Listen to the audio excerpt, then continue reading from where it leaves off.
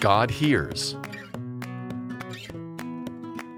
When Abraham was 100 years old, Sarah gave birth to a son. They called him Isaac, which means laughter, because Sarah said, "God has put laughter in my heart, and all who hear about me giving birth to a child will laugh with me." Oh, who would have thought that I could nurse a baby? When Ishmael was a young man, Sarah saw him mocking Isaac. She was furious and said to Abraham, "Send that woman away as well as her son.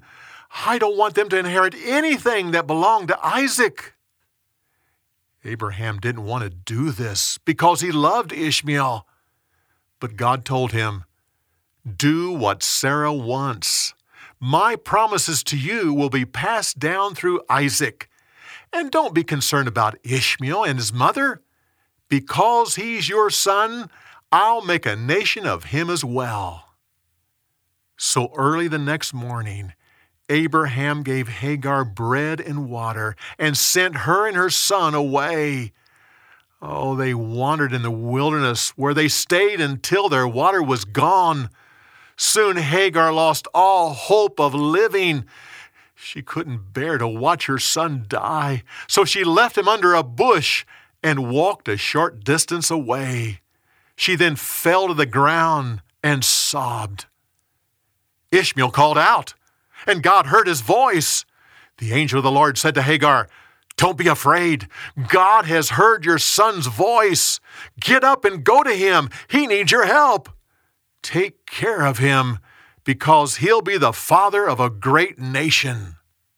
With that, God opened her eyes, and she saw a well of water nearby. She rushed over and filled her container with water and took it to her son. So Ishmael grew, and God was with him. He became a great archer and settled in the wilderness. In time, Hagar went to Egypt and got a wife for him. King Abimelech went to Abraham and said, "We can clearly see that God is with you in everything you do. So let's make an agreement that there'll be peace between your people and my people." Abraham said, "I agree, but there is a problem we need to talk about. Your people have taken one of my wells." The king said, I didn't know anything about this. Why didn't you tell me before now? I'll take care of it." So they made an agreement, and Abraham sealed it by giving Abimelech cattle and sheep, but he set aside 7 ewe lambs. Abimelech asked about this. Abraham said, "You are to accept these 7 lambs as your way of saying that I own this well." The king accepted the 7 ewe lambs, and Abraham called the place Beersheba, which means well of the oath. He then planted a tamarisk tree there and worshiped the Lord, the everlasting God.